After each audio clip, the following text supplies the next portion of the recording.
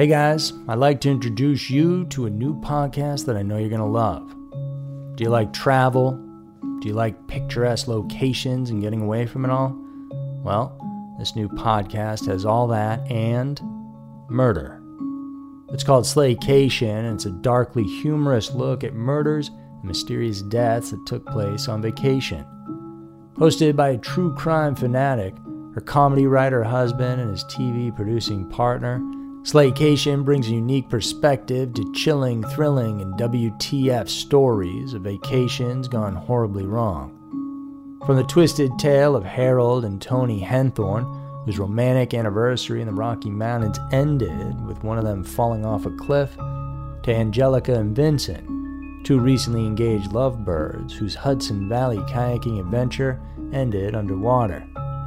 Each episode of Slaycation will have you asking, accident or murder? But it's not just the stories that'll intrigue you. It's the discussion between a longtime married couple and business partners who happen to be Emmy-nominated TV producers.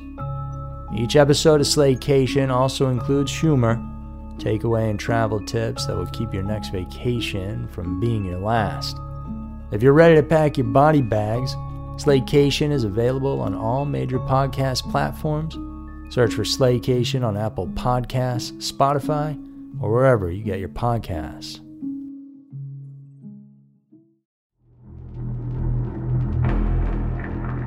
I'm Morgan Rector, host of the Human Monsters True Crime Podcast.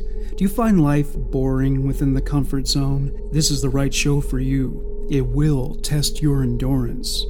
The offenders profiled are among the most inhumane. These people specialize in the unthinkable. Human Monsters, available wherever you get your podcasts.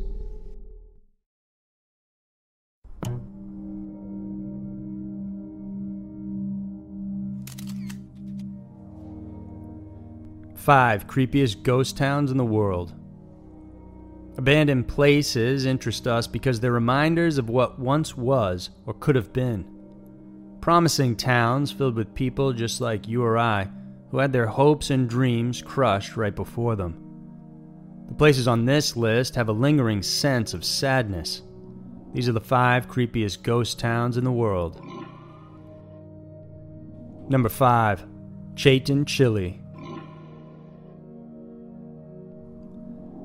Considered a modern version of the ancient Roman city of Pompeii, the small town of Chayton in the Los Lagos region of Chile is among the latest victims of an abrupt and deadly volcanic eruption. A once thriving capital town, Chayton's destiny would change forever as the once quiet volcano nearby rumbled to life on May 2, 2008. The eruption grew increasingly violent, and by May 5th it had spewed a deadly mixture of ash and sulfur 19 miles up into the Earth's atmosphere, reaching across Patagonia and affecting infrastructure all the way in Argentina. Emergency services scrambled to evacuate the residents, but on May 12th, the final blow from the volcano came. Because of the incessant lava flow, it forced the river to rise up, resulting in massive movement of mud and debris. It consumed much of the valley, ultimately devouring everything in its path.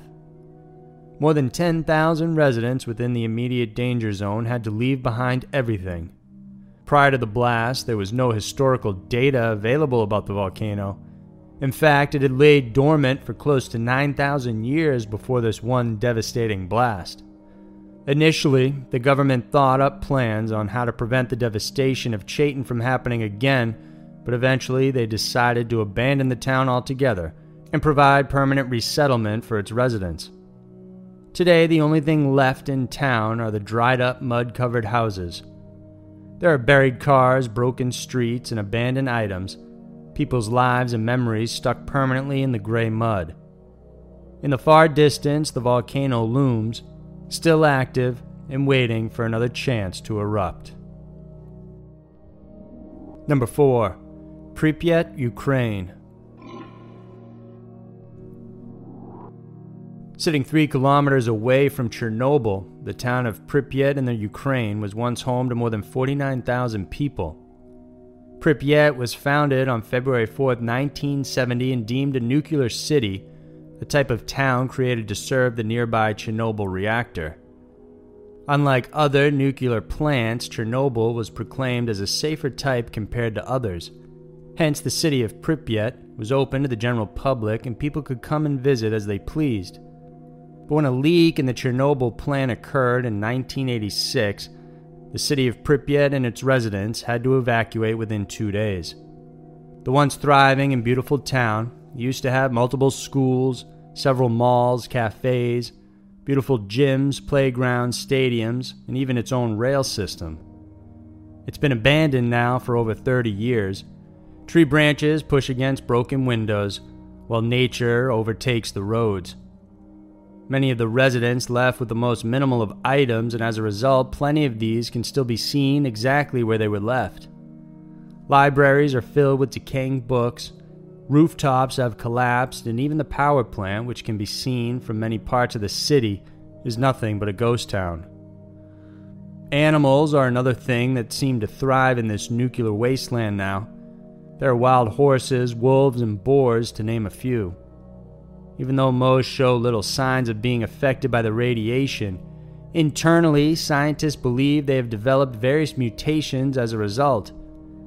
Boars, for instance, have been born with giganticism, while wolves exposed to the radiation are more aggressive, attacking people without even being provoked. Other stranger stories have emerged as well. There are those who say shadow people live in the area. Individuals who have ventured into the exclusion zone say that they've seen shadowy figures or even touched by unseen hands. One TV show shot an episode there and recorded what looked like body heat of another human being inside one of the ruins. There are also reports of mysterious lights seen inside Reactor 4's sarcophagus. Today, the radioactive levels in Pripyat and other areas known as the Zone of Alienation are much lower compared to 1986 when the incident occurred. The blast site in Reactor 4 has also been encased in a sarcophagus-like container to help prevent radiation leaks. In the meantime, robots are used within the structure to help deconstruct what remains of the reactor. This covering took more than a decade to build and was finally completed in 2016. For those who want to visit Pripyat, there are several Ukrainian companies that offer guided tours around the area, giving curious individuals a peek at the devastation that happens as a result of nuclear power gone wrong. Currently, it's estimated that Pripyat will not be habitable for at least another 24,000 years. Number 3. Centralia, Pennsylvania. In May of 1962, the lives of the residents of Centralia would change forever. It was the day before Memorial Day and the people were preparing for festivities. However, they needed to settle one matter: how to clean up the town landfill. Although several options were offered, they settled on simply burning the trash in the 300 by 70 foot dumping ground. After all, it was a common thing to do at the time, and it had been done many times before. According to the story, 5 volunteer firemen proceeded to light the trash on fire and let it burn for some time before extinguishing it. But unfortunately, they didn't fully extinguish it, and an unsealed opening within the landfill pit provided room for the flames to enter the expansive labyrinth of coal mines underneath the town. You see, decades before, Centralia was a booming coal mining town. The first 2 coal mines opened in 1856, followed by 4 others a few years later. At its height, the town held a population of more than 2,000 people. Eventually, though, with World War I and the stock market crash, many of the mines closed, with the few remaining ones being sealed off in the 60s. When the fire was set ablaze, it ignited a chain of events. While the firefighters managed to extinguish the fire burning above ground over the course of several weeks, the burning hell that raged underneath would go on for another 40 years. The fire underneath the town snaked through the various coal mines and caused the soil in the area to grow soft. As a result, sinkholes would form almost everywhere. Cracks in the road and ground became ever present, and toxic fumes sprouted from them, disrupting and causing harm to the residents. Various initial efforts were taken to control the situation. Water was pumped inside the mines. Then they covered the ground with clay to help smother the blaze, but nothing worked. Then a combination of water, rocks, and a slurry of ash were also pumped in, but still the flames wouldn't stop. There was only one thing left to do: give up and have the city condemned. In the end, most of the families were relocated to nearby towns, and by 2013, only 7 residents continued to live in the area. The notoriety of Centralia has caused tourists to flock in, sometimes with terrible effects as they vandalize and spray graffiti over what remains of the town. Most visitors are young people and thrill seekers who want to see where the popular horror video game Silent Hill was inspired from. Today, there's only very little that remains of the town itself. Authorities have tried their best to convince the remaining residents to leave. They've put in effort in covering up any form of existence that once was there, breaking down the houses and leveling the foundations, then adding plants in place of them. The town's zip code has actually been removed, and the existence of Centralia is slowly being wiped out from the records, but its history will likely live on forever. Number 2. Humberstone and Lenoria. Considered as a UNESCO World Heritage Site, Humberstone and Lenoria were former saltpeter refineries that sat in the middle of the Atacama Desert in northern Chile. Humberstone is named after British chemical engineer James Humberstone. He emigrated to the country in 1875 and became a saltpeter mogul, digging his way through the nitrate-rich crust of the desert. Described as white gold, almost all the world's saltpeter had come from the Atacama Desert. It was in such huge demand as fertilizer in fast industrializing countries that during the 1880s to the 1930s, it was the main product exported from Chile. Humberstone was originally called La Palma. It was a small town with a population of 3,500, composed mainly of workers and their families. For a long time, it thrived right up until World War I. During the war, the British blocked the Chilean export to Germany, and this prompted the Germans to become resourceful and come up with synthetic alternatives to serve as fertilizer. Soon enough, no one needed potassium nitrate anymore, which led to the steady decline and eventual fall of Humberstone, as well as Lenoria. For the past half-century, no one has lived or worked in these towns. The shanty buildings and the mining equipment are still there, well preserved in the dry climate of the desert. Humberstone has been declared a heritage site, and restoration work is being taken up, hoping it'll become a tourist spot for those interested in the mineral-rich history of South America. All this sounds great, but if you ask the locals, they would prefer that everyone stay away altogether. Lenoria was also a thriving mining town in its heyday, which meant horrible working conditions for those employed there. Slavery was rampant. Adult and children alike had to work day and night to keep churning out product. This resulted in injuries and also many deaths. You can see evidence of death displayed prominently in the town. Their cemetery is one place that even locals try to avoid. It's filled with toppled headstones and shallow open graves. Many of these have been dug up to reveal coffins and even human skeletons. Some say the disturbed graves are the work of grave robbers.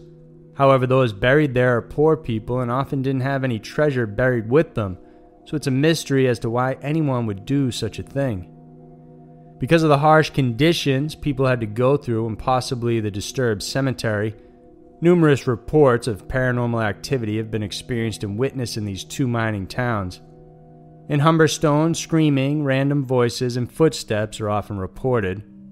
There are also those who have seen poltergeist activity or children creeping around in the abandoned schools. Meanwhile, in Lenoria, the same eerie feeling and paranormal activity is also present.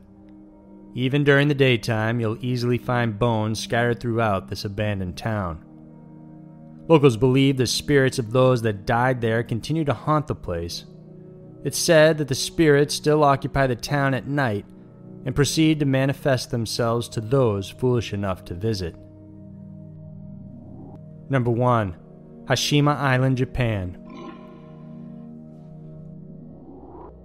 Another mining facility on this list is the famous Gukenjima, known officially as Hashima, although few people today call it that. In the Western world, it's often known as Battleship Island because of its unusual shape. This abandoned island lies 20 minutes off the coast of Nagasaki, a city that once was considered the most densely populated on Earth. Now, its most visited structure is the Atomic Bomb Museum. Like Nagasaki, Hashima used to be a thriving island as well. At its prime, thousands of men, women, and children lived and worked there. They toiled in the undersea coal mines, fueling Japan's fast rise to industrialization during the 19th century. Today, most people might recognize it as the bad guy's lair in the 2015 James Bond movie Skyfall.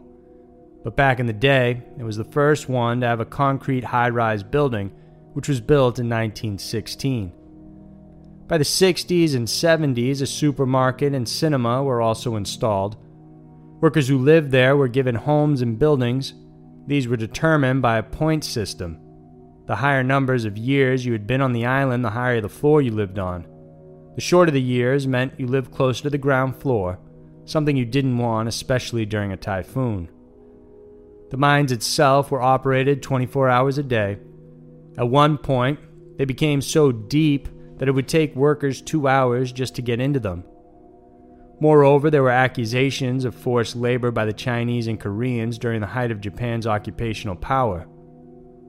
It was clear that despite being one of the most progressive areas in Japan, Hashima was still a dangerous place. It's estimated more than 200 workers died in accidents while others suffered from work-associated lung disease. At its peak, the island held more than 5,300 people, but in 1974, the entire place was abruptly abandoned. This was a result of Japan moving away from coal as the process of mining simply became too expensive. Its buildings are now all that's left behind. Many of the structures and the tiny apartments still hold remnants of its past, with beer bottles lying around, old tatami mats, black and white television sets, and more. Today, the island has been open to tourism with a new port and walkway created in 2009 to accommodate those visiting. The buildings are forbidden, especially because they're considered unsafe and could crumble any time, but you can look at them from afar. If you do want to explore more of the island, Google offers a street view tour when it sent someone to capture Hashima and its eerie solitude in 2013. So there were 5 of the creepiest ghost towns in the world. Humans have transformed the face of the planet.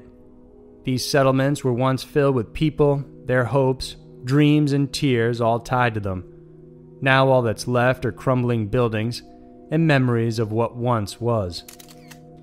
If you like this video, then please subscribe to our channel. We have new videos coming out all the time we'd love for you to check out.